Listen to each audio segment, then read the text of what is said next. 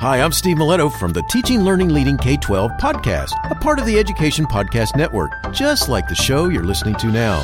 Shows on the network are individually owned, and opinions expressed may not reflect others. Find other interesting education podcasts at edupodcastnetwork.com.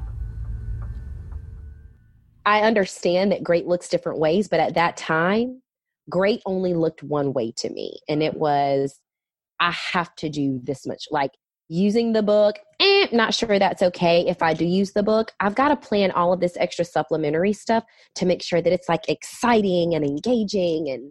And, you know, I really put a lot of effort into it.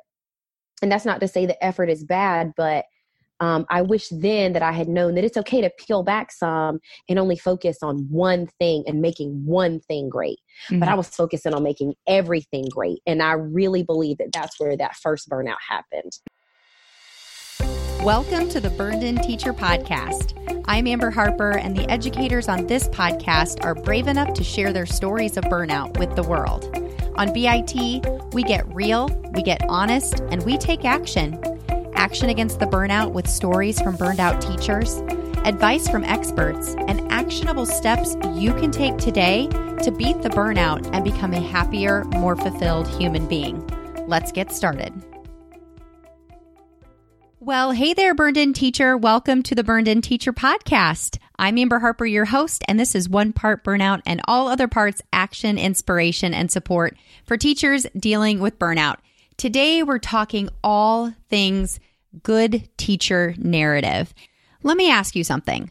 Have you ever been surrounded with such negativity or resistance to change or challenges that you simply say to yourself, I can't do this, or this is too hard, or I don't even know what to do next?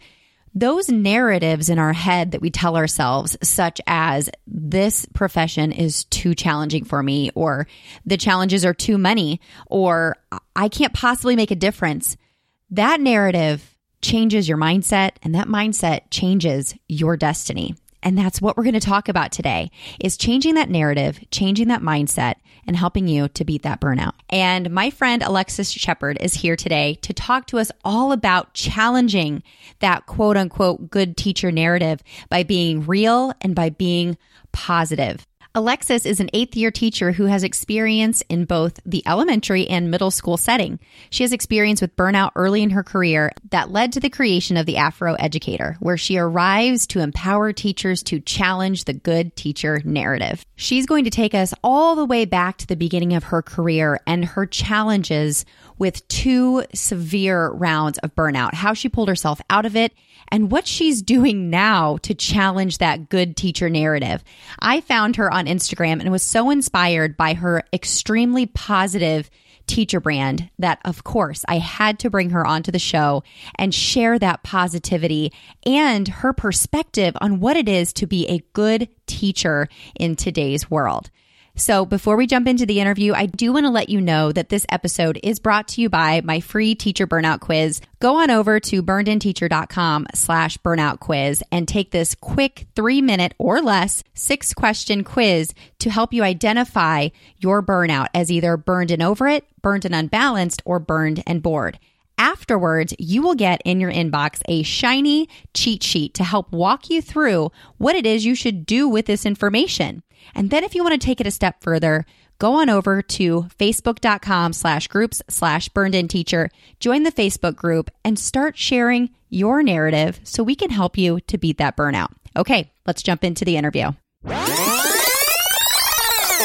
Alexis, welcome to the Burned In Teacher Podcast. I am so excited that you're here on the show with us today. Thank you so much. I'm so excited that we're finally getting a chance to talk. Oh my goodness. So first of all, tell us a little bit about you and what it is that you do. Sure. So I'm currently in my 8th year teaching. I'm elementary certified, which in the state of South Carolina is actually grades 2 through 6. So I've really vacillated between 2nd and 4th grades for 7 of those 8 years. And then this year, I'm actually teaching 6th grade at a middle school. And so that's been really exciting. So this is your first year teaching 6th grade? Yes. So how has that transition been?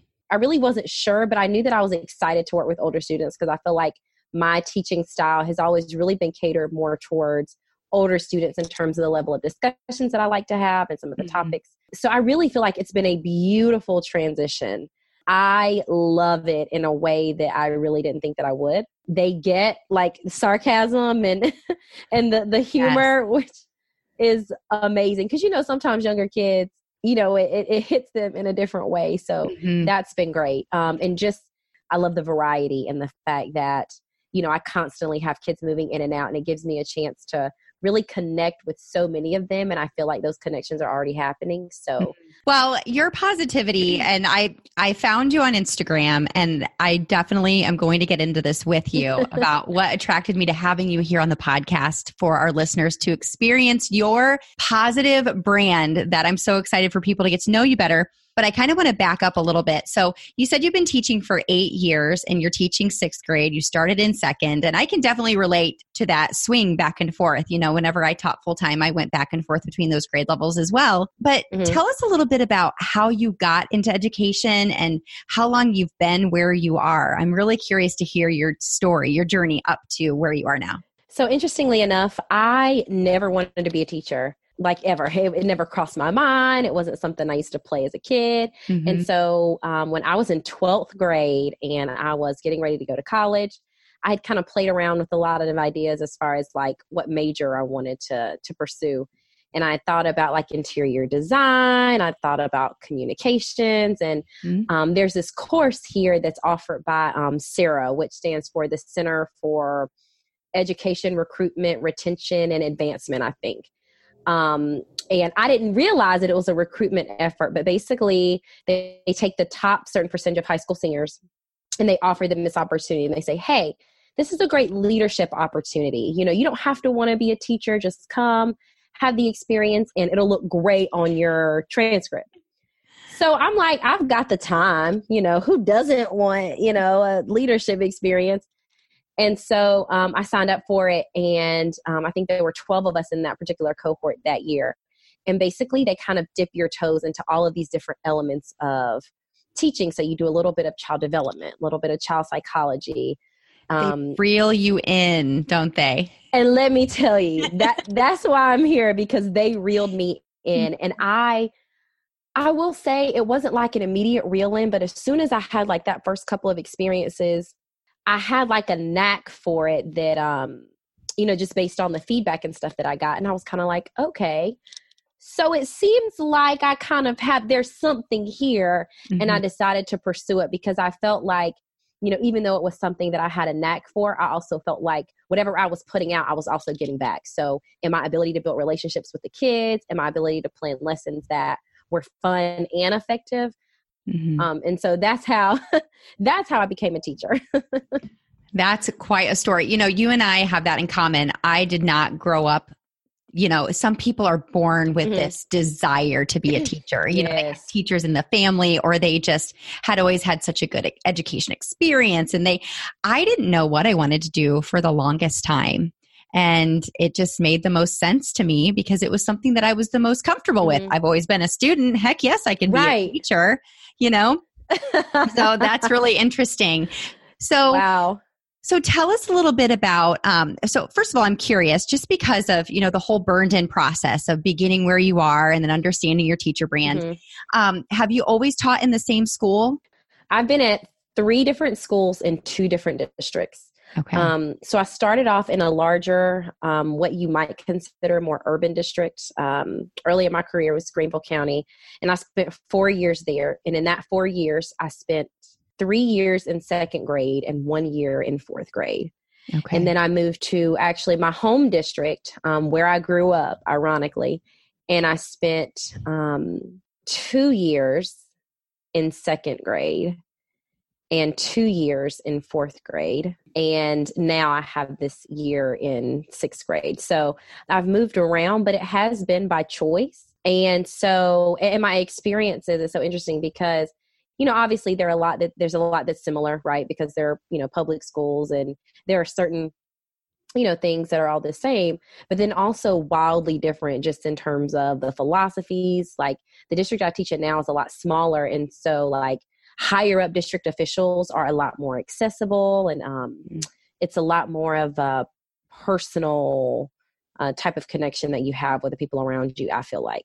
That was going to be my next question. You know, I've worked in a couple of different districts myself, and although they were all public schools, they can culturally so extremely different. Yes. So what are some of the biggest factors that you noticed that caused you to notice those differences? I mean, I know you said that the size was different, but as far as leadership goes, right? You know, what were some things that you enjoyed about some of the schools? And you don't have to disclose what schools they were, but what was it that you appreciated most about, you know, any of the schools that you've worked in? In all of the schools that I've worked in, I've enjoyed a lot of creative freedom. And I didn't realize probably until, God, I want to say that I moved from my first school that I started thinking that, okay, something that I loved about my first school was that I kind of had a guideline of, okay, these are the essence of the things that you need to teach between August and June. But I had the freedom to teach them any way that I wanted, which was awesome because I do, you know, there are certain things that you just get an idea for and you're like, ooh, I really got to do that. Or you want the ability to do that. And I realize that that's not a thing everywhere. You know, some people have prescribed curriculum where you have to teach this lesson this way. And so at all of my schools, I've had a lot of creative freedom.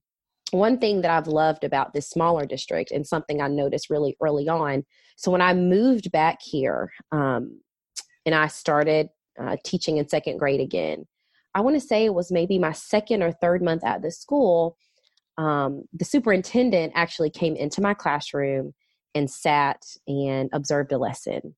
And then afterwards wrote me like a very personal kind of feedback email about, you know, how he enjoyed his time in my room and was able to talk about specific things that he noticed that I did with my students that he really enjoyed. And so even though I appreciated the positive critique, one thing that really stuck out to me was just this idea that he came into the classroom and, you know, was there. And it's something that I think he has the luxury to do because it is a smaller district versus somewhere like my first district where there are, 35 or 40 elementary schools, whereas the district I'm in now has less than 10. But do you feel like there is a little bit of a choice? You know, if you made a list of priorities as a superintendent, that you could certainly put classroom visits and, you know, the humanity, you know, between you and your teachers, you could put that pretty high on the list. Oh, absolutely. I think so. I really, you bring up a good point because I do think it's also about what, you know, ultimately what the values are there, you know, and I think when people value, first of all, just the people that are working for them and when they value connection and relationship, because ultimately, like when it comes down to it, that's what's going to make people stay or even if they can't stay, that's what's going to make it a little more difficult for them to leave. Yeah. You know, and that sort of belief, those core values really do trickle down to your relationships between your teacher and your students, right? Yes. Yeah. Yes. So, and we're going to get into this. Absolutely. We're going to get into this in a minute. I'm so excited for our listeners to hear your beliefs and your mindset surrounding that, you know, those beliefs. So, yeah. This is the Burned In Teacher podcast. So, of course, I do have to ask you, Alexis, have you ever experienced burnout? And if you did you narrow down the root causes of it? And then what was your plan of action and how did you get out of it? The answer is yes. I did experience burnout the first time. I actually experienced it really 2 times. The first time was year 4. So year 4, I had, actually I kind of have to predate. So just rambling. Okay. Year 2, I had a group of really tough students. And I remember thinking to myself, oh my gosh, this is really challenging. And the year that my principal wanted me to move to 4th grade, it was with that same group. And so I remember being really nervous about it. And I remember talking to him about it. And I remember, you know, basically him saying, hey, this is what we need you to do. I didn't really question it. I just expressed my concerns, but went forward with it anyway. I really try to go into every year with a clean slate, especially when it comes to student reputations and even the past experiences that I had with those students. And so, but it was really challenging. And what made it really challenging was not just that group. It was also the fact that I was new to fourth grade, had never taught fourth grade before, was only a fourth year teacher.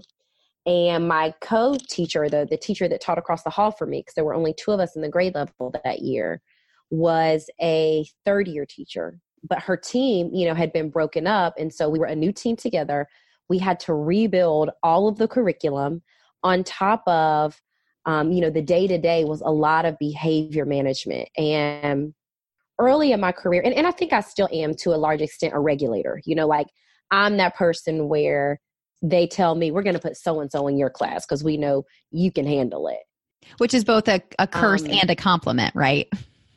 Right, exactly. It's like, I'm so glad that you think that I can handle it. But at the same time, it then those statements almost justify people kind of not even considering that, oh, this might be stressful for you. Mm-hmm. I care about my students, which is part of the reason why it's so stressful. And so in the behavior managing, I'm not just saying something to them to assert my authority. I'm saying it to them because I care about them and there's something, some greater purpose to whatever it is that I'm saying. Right. And so I spent so much time managing behavior. And then on top of managing behavior, it was building curriculum. And I felt like there was never any separation. And because I wanted to be great, right? Like I've never been okay with mediocrity. Granted, I understand that great looks different ways, but at that time, great only looked one way to me. And it was, I have to do this much. Like using the book, not sure that's okay. If I do use the book, I've got to plan all of this extra supplementary stuff to make sure that it's like exciting and engaging. And, I really put a lot of effort into it. And that's not to say that effort is bad, but I wish then that I had known that it's okay to peel back some and only focus on one thing and making one thing great. Mm-hmm. But I was focusing on making everything great. And I really believe that that's where that first burnout happened. I am sad to say that I didn't do anything about it. I complained and I cried about it. And I just kind of felt like you got to suck it up and deal with it. This is just the way it is, right? Is that what you were? Yeah. Yes. Mm-hmm. Yeah. It sounds like you and I are a mirror image of each other for that first round of burnout, because that is exactly what I did. And I thought that I was taking care of myself by venting to my friends and letting my emotions. And I'm a very emotional person anyway. Just ask my husband. Me too. I cry at almost every commercial, and me too. It's really bad. But anyway, so I just thought, this is just me. And, and I did have some of those situations where I was like, oh my gosh, why are you so ungrateful? You have this excellent opportunity to serve these kids, and here you are crying and complaining. But then that's where it stopped. That's where it stopped. I didn't do anything else. Yep. Yeah. So it sounds like you had a little bit of what I call the agent of same, the superhero totally Sam. Understand. Yeah. Which is like, I can do everything myself. I can just do it all. It never occurred to me to ask for help or to express that I was drowning to anybody else other than, family and people that I felt like, okay, I can just let this out and, that'll be it. I don't think at the time I really thought I needed more. Yeah. And that can get you in a tough spot, especially when boundaries are being crossed like that. And you're just like, of course I can. Yes, I can. Of course. Yes. That word yes is so easy to say, but it causes so much hardship at the same time. So you said you went through it twice. Did you actually solve the burnout, or did it just kind of went away a little bit? You kind of pushed it back enough that it got better and then it came back. What happened the second round? So the second round is actually really funny because it was 2 years ago. Between that first burnout and the second burnout, I moved. Mm-hmm. So after that year, my husband actually got into graduate school where we are now. And so we moved, and it's about 45 minutes away. So theoretically, I could have stayed, but I just wasn't interested in the drive. And, I felt like it was just a great time for change. And so the move quelled me for a couple of years. I really didn't do anything about it, didn't think about it. I didn't think about the fact that I had been unhappy, but moving, there's always kind of a new energy around moving that, Oh, yes. If you love change, yes. Yes, that kind of makes everything a lot more palatable because there's just so much excitement. We had a new place and the school was new. The kids were new. I don't have any history. It's really a fresh start.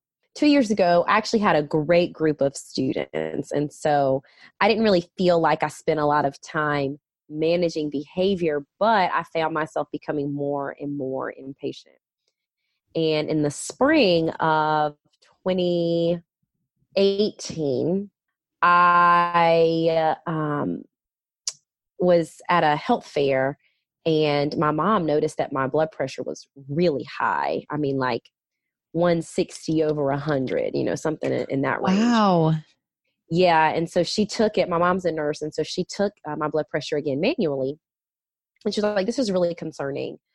She said, I really think you need to make an appointment with your doctor and just, at least start to have some conversation about this. I do have hypertension in my family. And so my mom thought, you know what, it'll be worth it for you to just talk to your doctor, even if nothing's up. And so you got a couple of different blood pressure readings at different times. And they were still extremely high, like stroke level blood pressures. And so he had me do a month-long blood pressure study at home, taking it at different times during the day under different stressors and that sort of thing to see if that was regular. And what we were trying to see was if it was consistently high. And if so, then he was likely going to recommend medication, which I had a tough time dealing with because I was 28 at the time. And I was like, what 28-year-old is on, blood pressure medication? I just kind of felt like it was insane. And I knew that a big part of that was stress. I am somebody that I get very easily emotionally invested in things. I'm a super emotional person too. And it's really hard for me to separate. And with teaching, even with the behavior management part that I know I've been so into or had been so into at my last school, it was because of that emotional investment. So anyway, I knew that stress was a big part of it. And I remember my doctor and I having this conversation and he was like, what do you do? And I said, I'm a teacher. And he was like, yeah, I know that can be something that's really stressful. What are you doing to manage that? And I was exercising, a couple of times a week, but there was nothing else. And so at that point, I really ratcheted up developing different lifestyle habits. And so I was really strictly watching my diet and the amount of sodium that I consumed. But I also really started to think about how I was managing the stress from work because I really didn't have anything for that. I would talk about it with my husband or complain about it. In some ways he would kind of feel like that spoiled our time together because I couldn't emotionally divest from school.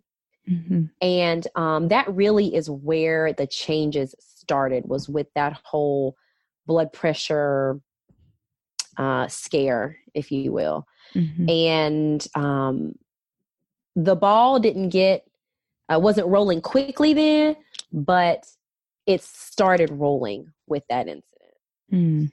And so once that was solved and I was able to, get my blood pressure to a manageable level consistently. So you did this without medication then? Yes, I did. I was able to do it without medication. That's not to say that I may not be on it later, but for now we know that I'm able to manage it and that it is primarily stress induced. And so the summer came and I was like, okay, I've really got time to, work on myself now. Keeping in mind that during this springtime, I had also decided, you know what, this job is too stressful. I'm going to apply for some other things as well. So I also applied for 6 other jobs during the spring of 2018, thinking that one of the ways that I was going to manage my stress was to just get out. And none of those jobs, I had one follow-up interview with one of them and obviously didn't get it. And that summer, I really struggled with having to go back to the classroom. And I had a little bit of like a mini panic attack over it in July. I'll never forget. It was July of 2018. And it sounds so weird to say because it feels like it's been longer than that. But it was July of 2018. And I remember calling my friend and crying about it. And she said, come to my house, we'll commiserate together. And I got to her house and I was crying about it. And I said, but you know what? I said, I know that if I'm going to do this, I've got to start with changing my attitude. Like if I'm going to teach again, I have to facilitate my own paradigm shift was, essentially kind of how I put it to her. And I said, I saw this book. It's by Angela Watson. It's called Unshakable. I said, I think I'm going to order it on Amazon. And would you believe that she went over to her bookshelf and was like, oh, I have that. Do you want to borrow it? That's when you know that you are talking to the right people. Yes. Right? Yes. Mm-hmm. It was, I think in so many ways, so divinely inspired because I had every intention of reading the book, no idea that she had it, and she hands it to me and I could start reading it right away. And that's where the ball really rolls downhill really quickly. This is fantastic. So this is such a great lead-in, Alexis, to why I had you on the podcast because like I mentioned earlier, how I found you on Instagram. I'm so glad I did. Your brand, you clearly are very intentional about the words that you choose and the way that you present yourself and the way that you choose to look at different situations and the people clearly that you surround yourself with. So this is a perfect lead-in for us to talk about your beliefs about your career and your control over your burnout. So you said the ball started rolling. So yes, help us to visualize what that looked like on a day-to-day basis in your journey out of burnout. So first it looked like me reading this book. And I remember this book was like 20 deep breaths that you take just, back to back to back. I just remember reading things and feeling like somebody finally understood me. And I remember reading some of the things in that book and thinking, oh my gosh, this is already a part of what I believe and a part of who I am. And like, I can do this. I can be me. I can be authentic and still be great, which was almost a huge weight off of me because I realized that in just being who I was and in exuding the things that I believed to my students in my classroom, I was already great. If that makes any sense. It wasn't necessary for me to feel like I had to do A, B, and C. Well, it makes absolute sense because of what you said earlier about how you put all of that pressure on yourself to do all the things and go the extra mile for every single subject, every single lesson. So that definitely makes sense. Yes. Well, and realizing that in some of the things that were already inherent to my beliefs, they were an extra mile. I just wasn't viewing them that way. And it's because, I am a perfectionist and I do care, at least a little bit about how people perceive me. And I just always thought, okay, this is what I would perceive as great, or this is what social media perceives as great. And so obviously these are all the things, like you said, that I need to do. And so, anyway, I finished reading the book. And once I finished reading the book, I developed some goals for myself. And this was all before the school year started. And one of those goals was simply to invest in myself professionally. I got my master's 3 years into my teaching career. And so that was, I considered that my investment for a long time. And after I read Unshakable by Angela Watson, I was like, I've been stagnant professionally since then. Like, unless it is absolutely required by my school, I was not doing it. And so, I really got this urge to connect with other educators and other education professionals outside of just my building and outside of just my grade level. And so 2 of the ways that I planned to accomplish that was to find one conference that was not required by school, something that I really wanted to just do. And then number 2 was to get a Twitter. And my mom is a huge techie, and she's always like, you just need to get a Twitter because it's a great way to keep up with the latest and greatest in your profession. And it's in, little blurbs. And so it's easy to keep up with. And So July 31st, and I only know this because Facebook recently told me, July 31st of last year, I was, feeling ultra productive. I just finished the book, and I go to create a Twitter account. Didn't want to use my regular name, and just, really out of nowhere, it was like The Afro Educator. And I thought, somebody's got this name. This really flows too well. Cool name. Right? Like, it flows too well, and it's really too nice for it not to have been taken. And it wasn't on any platform. So I just create this Twitter, and I start tweeting my thoughts. And I really committed to finding some way to connect with other educators, which was through that Twitter and later through the conference. Also committing to just sharing my experiences, whether that's a lesson that I loved that I taught, whether it's what it's like being a teacher of color in the teaching profession, whether it's, I had a really cruddy day and this is how I'm dealing with it. It really started off really simply. Like, I just want to see what other education professionals are out there doing and, have a platform to share mine as well. Mm-hmm. And then clearly you took that platform and extended it into Instagram with Instagram stories. And yes. I'm telling you, anybody who's listening right now, if you don't follow The Afro Educator, and I'm so glad you explained that, because that was going to be one of my questions, is where did you get your name? Yes. So I didn't know if there was a specific story behind it, but it just like you said, it just rolls off the tongue. Yeah. And I knew that I wanted to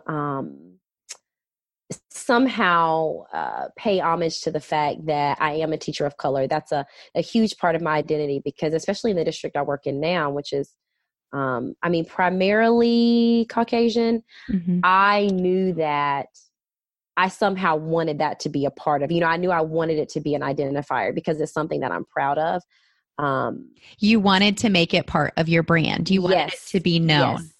Yes. And when you look at it, I feel like you almost immediately know, okay, there's a Black woman behind this. And I get a lot of empowerment from that. Mm-hmm. And I have to say, listeners, I know that you cannot see Alexis, but if you have not only is she a beautiful Black woman, she has got some style. You have got such a wonderful sense of style. Like, even looking behind you in your living space. Oh my gosh, stop. I need to take you virtually shopping with me, or if I do see you in Pittsburgh, we're going to go. Let's do it. I'm a little self-conscious over here. I'm just going to tell you. Stop. Oh my goodness. Yeah. I'm all about home decor and I have my grandma and my mom to blame for that. Well, you are a lucky, lucky woman.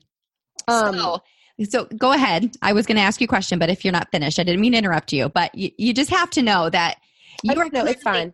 Your intentions are clear with the way that you exude, confidence and positivity, the things that you say on your stories, the way that you dress, the way that you talk about your struggles. Because I've seen you've talked about, how you've had a rough day and you talk yourself through it, and you're helping others to realize, like, there's a difference between getting on Instagram and spouting frustration and stress and anxiety and then leaving it at that. And there are definitely some accounts that I'm not going to say out loud that is their clear intention, is just to exude how horrible teaching is. Right. Versus a brand that is saying, look, teaching is hard. There are things about this job that are extremely difficult. Yeah. But I want to help you to understand that you're not alone, number one. Number two, it is all about our combating burnout, combating these challenges really does begin and end with you, as you've said. Yes. So tell us a little bit about that belief that it really, because I know that there are teachers that are either listening or that are out there that are saying, if this, then teaching wouldn't be so hard, or if that, then our classrooms wouldn't, be so full of students who just need so much more than what I can give them, or, this shoulda, coulda, woulda, Right. So tell us a little bit about that belief. So it kind of, like I told you earlier, when I started to really combat my burnout was when I kind of almost had this self-actualization and the self-awareness that, wait a minute, as long as my attitude stays like this, it was something that I said, and I can't remember the exact statement, but I think it was just complaint after complaint after complaint and rolled out of my mouth. And I thought, the first thing I have to do was change how I think about this. And there wasn't like a specific thought that I wanted to change. I just knew that I wasn't that I wasn't open to the fact that I could live my best life. I could have a great relationship with my husband and spend time with my friends and enjoy my hobbies and be good at teaching at the same time. And I just thought to myself, there has to be a way to do it, because I know that there are people out there that do this, and they're great teachers. They're able to live the lives at home that they want, and they're able to do so simultaneously. And I have to say that belief really stemmed from a couple things. One being reading Angela Watson's book. So it's not like she introduces a whole lot of new ideas, but they're revolutionary in the sense that they are things that we already do and things that we already think that actually are enough. So walk us through a situation when things get hard, when a student is being particularly rambunctious, or something happens in your school with a new initiative, or, the cliche things that we all know happen in a normal day-to-day life of a teacher. What goes through your head? Or if a negative thought, because you can't be happy all the time. Right. How do you bring yourself back to a place of that positive mindset and those things that you can control?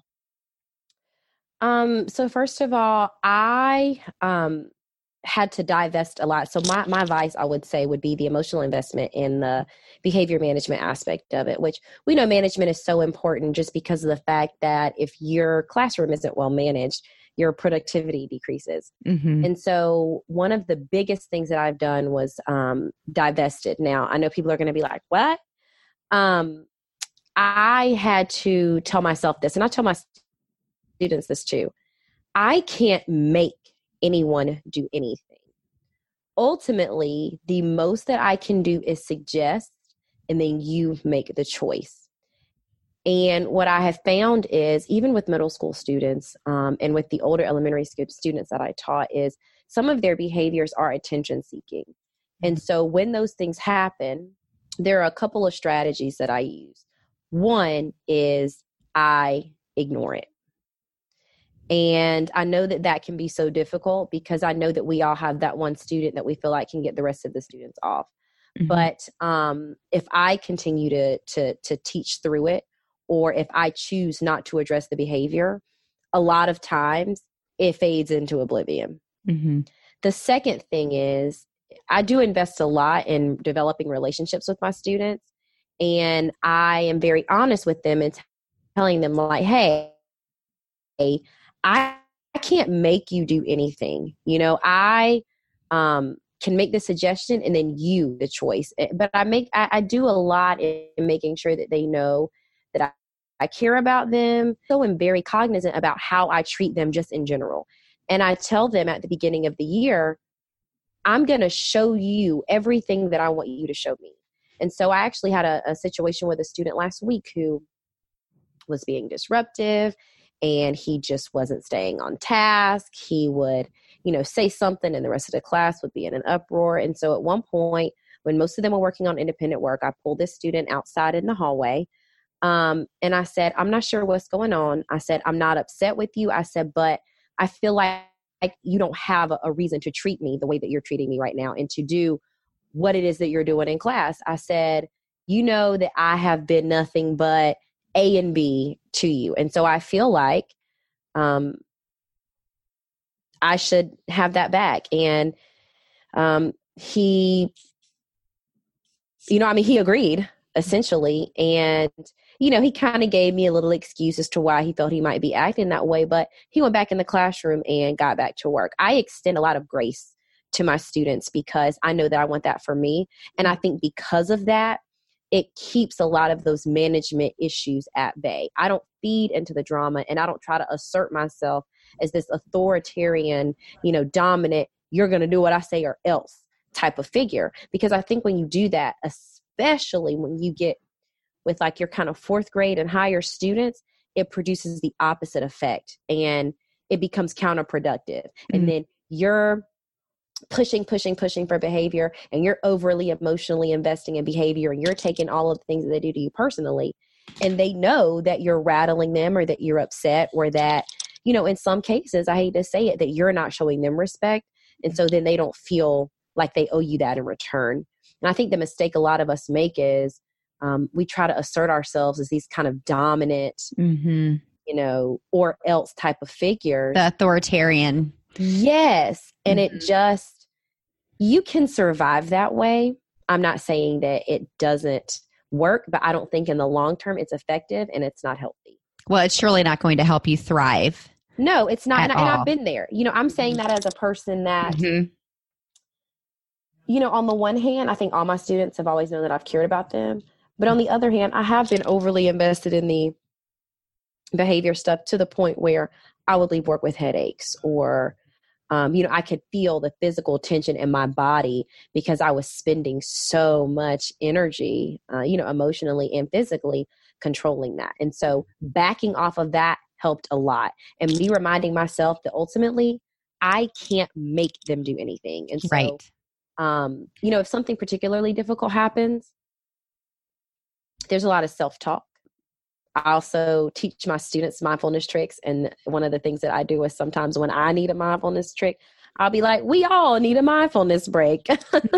So it just really depends on the behavior. But I think it humanizes down to the relationships. And then I can use those relationships as leverage. Yes. So I love that you said I don't feed into the drama, because I want to flip this conversation into another player in this game of burnout, and that is colleagues. If after today's episode you're wanting more, check out this month's Burned In Teacher podcast freebie at burnedinteacher.com/understand. In it, I break down what it means to understand your teacher brand, because Burned In is an 8-step acronym. B stands for begin where you are. U stands for understand your teacher brand. R is reflect on your challenges. N is nurture your strengths. E is extend your reach and possibilities. D is determine your long-term goals. I is initiate lasting change. N is never settle. So go to burnedinteacher.com/understand to get this month's Burned In Teacher podcast freebie, chapter 2 of my ebook, Burned In Teacher Training, 8 Steps to Go From Surviving to Thriving in Education. Enjoy the chapter, take action, and burn on. So what happens when there's drama happening around you as an adult, as a woman working with predominantly other women? I've been there. What is your reaction, or what is your proaction to that drama and that negativity that a lot of the teachers that I work with really struggle with? Yeah. And it's easy, right? Because we're like in an environment where it's, like a constant, you know, flurry of negative comments and the emotions that come with what we do. So the first thing is I'm in my room a lot. So during planning times and times that, you know, teachers might normally gather and talk, I'm in my room with the door closed, getting things done. On the outside, it's for productivity reasons, and so that I can do what I need to do at school, so that I'm not at school hours and hours afterwards. But there's also that secondary layer to that, where it's also because I don't want to get involved. Yes. Now, in the spirit of camaraderie, I do, you know, chat with and associate with my colleagues. But when they begin to get into, you know, negative commentary about students, you know, I'm going to be honest and say that sometimes you're in that place where you're like, oh yeah, I totally know this is what's going on. And I'll admit that I'm guilty of that, right? Like, I want to be completely honest about that. But I try to be really aware of my responses to what they say.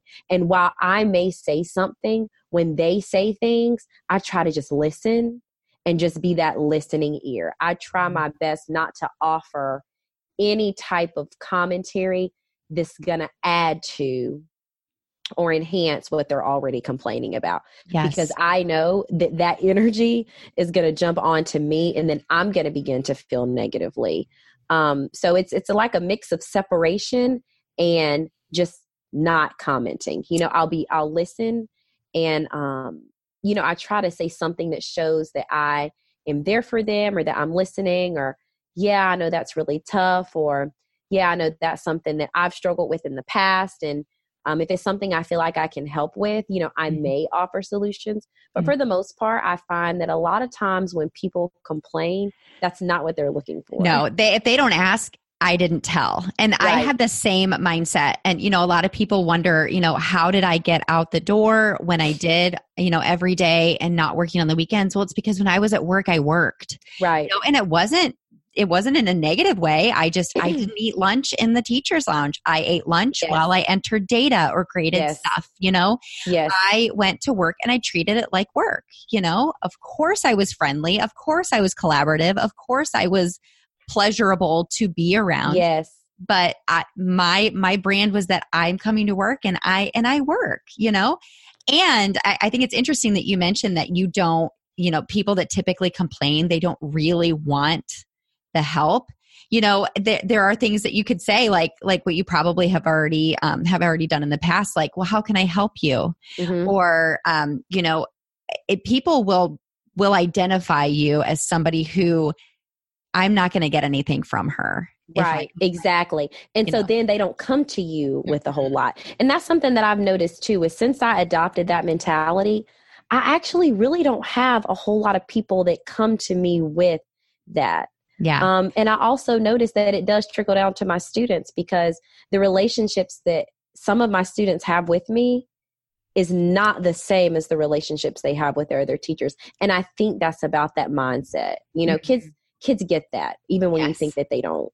Yes. Yeah. It's so true. Mm-hmm. And it just keeps out the mental clutter. And, like you said earlier about, when you were talking to your friend and she handed you that book because you are the one who said, I think I'm going to read this book. And she says, wait a minute, here you go. Yes. You are the average of the 5 people that you spend the most time with. And when you are seeking solutions, when you're truly seeking solutions, if your blood pressure is lower than when you started talking to someone, you talk to the right person. Yeah. If your blood pressure is higher, all you were doing is venting, and all you were doing were throwing logs on the fire. Yes, right? Exactly. And that's not what you want. It's like this job has enough hardships without making it hard by your mentality, because there are certain things, and what I've realized in kind of the year that I've just really been kind of speaking this on my platform, is that while there are a lot of things that I can't change, what I can change is how I think about it. That matters so much. And the power in recognizing that you can change so much with your mindset is really what's been revolutionary for me. It's extremely empowering, isn't it? You're not waiting around for this mythical unicorn to come in and just change your life, right? You have the power. You really do. And that sounds very, very woo-woo or cliche, but it's so true, Alexis. Thank you so much for everything that you said today. This is really exciting. I think this is going to help a lot of people to realize how much power they really do have over their burnout. Is there anything else that you'd like to share with our listeners today? If there's anything else I'd like to share, it is that, like you said, Amber, you do have so much power over, just over your life in general. And that starts with your mindset and how you think about things. Mm-hmm. Your mindset dictates everything. And what I found is that as soon as you decide to shift your mindset, lots of things follow that. Mm-hmm. Right. And so if you have that mindset that I can live my best life and, live my best teacher life as well, mm-hmm. that happens because you believe it is so, your actions begin to align with what it is that you believe. Mm-hmm. There's a quote that I really love, and I know I'm going to mess this up, but it says, watch your thoughts, they become your actions. Watch your actions, they become your habits.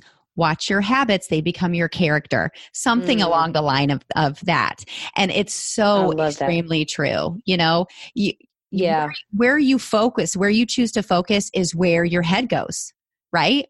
And then where your head goes, your body follows where your head goes, right? So yes, it's such a residual effect. So I am so appreciative that you brought up all of these wonderful examples of really thinking about how you're projecting your teacher brand onto your students and your colleagues and yourself, really.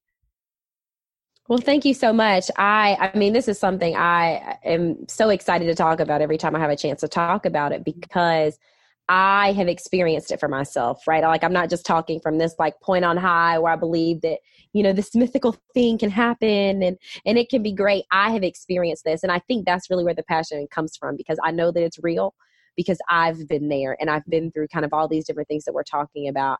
And I feel like I am, you know, in a lot of ways, successfully doing both, while not perfectly, successfully in the sense that I've done it enough times and experienced enough times that I can be a great teacher and a great, you know, insert anything else. Yes. And it's so true. And you really can, you know, you can do whatever you want.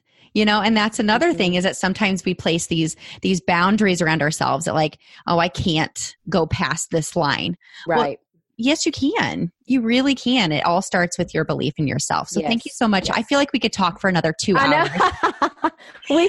we really could, but we hopefully will get that chance at the conference next month. I'm really hoping that it works out.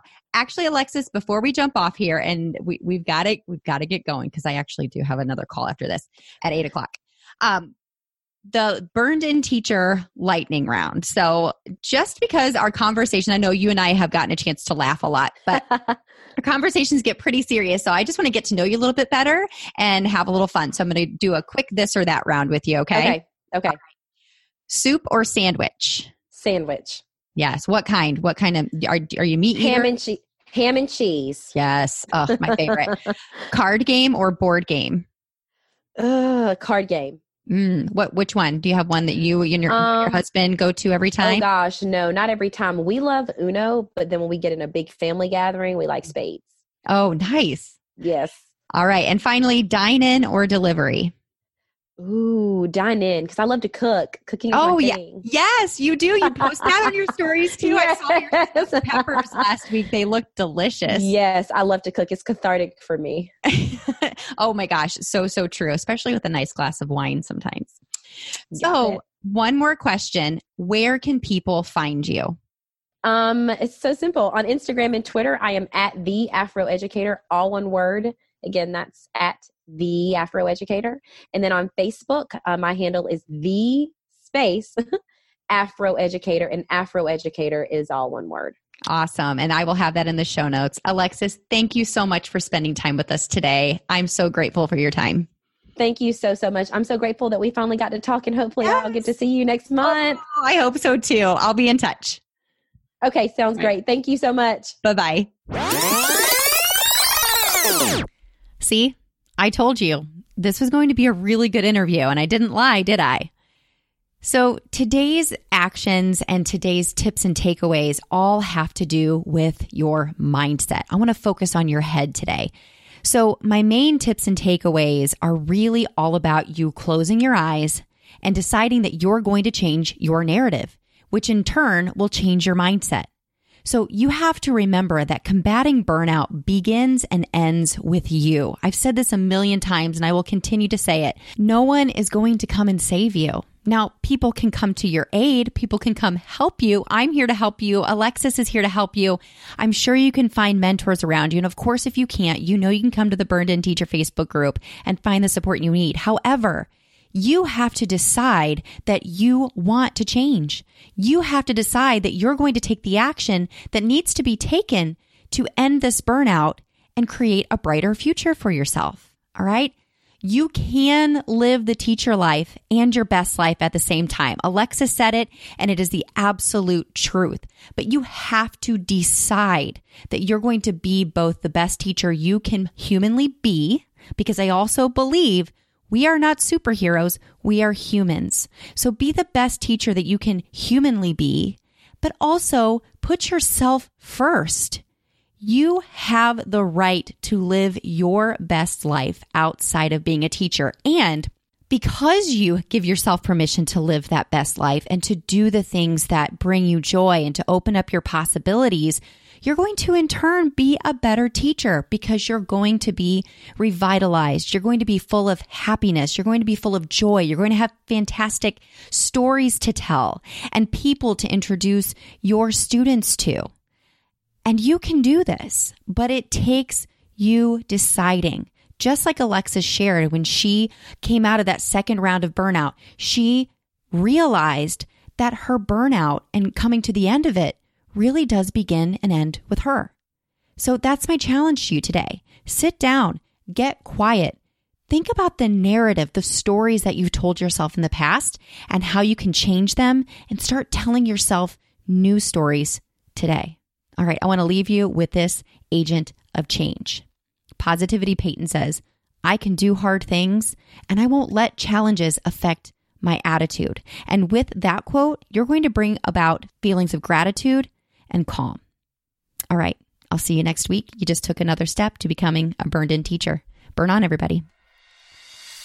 If you enjoyed today's podcast episode, you can head over to burnedinteacher.com where you can access the entire vault of Burned In Teacher podcast episodes and more information about ways I want to help you go from burned out teacher to burned in human. If you enjoyed today's episode, I would be so grateful if you would head over to iTunes and leave a review and a rating about the Burned In Teacher podcast. Until next time, take a deep breath because you just took another step to becoming a burned in teacher. Burn on.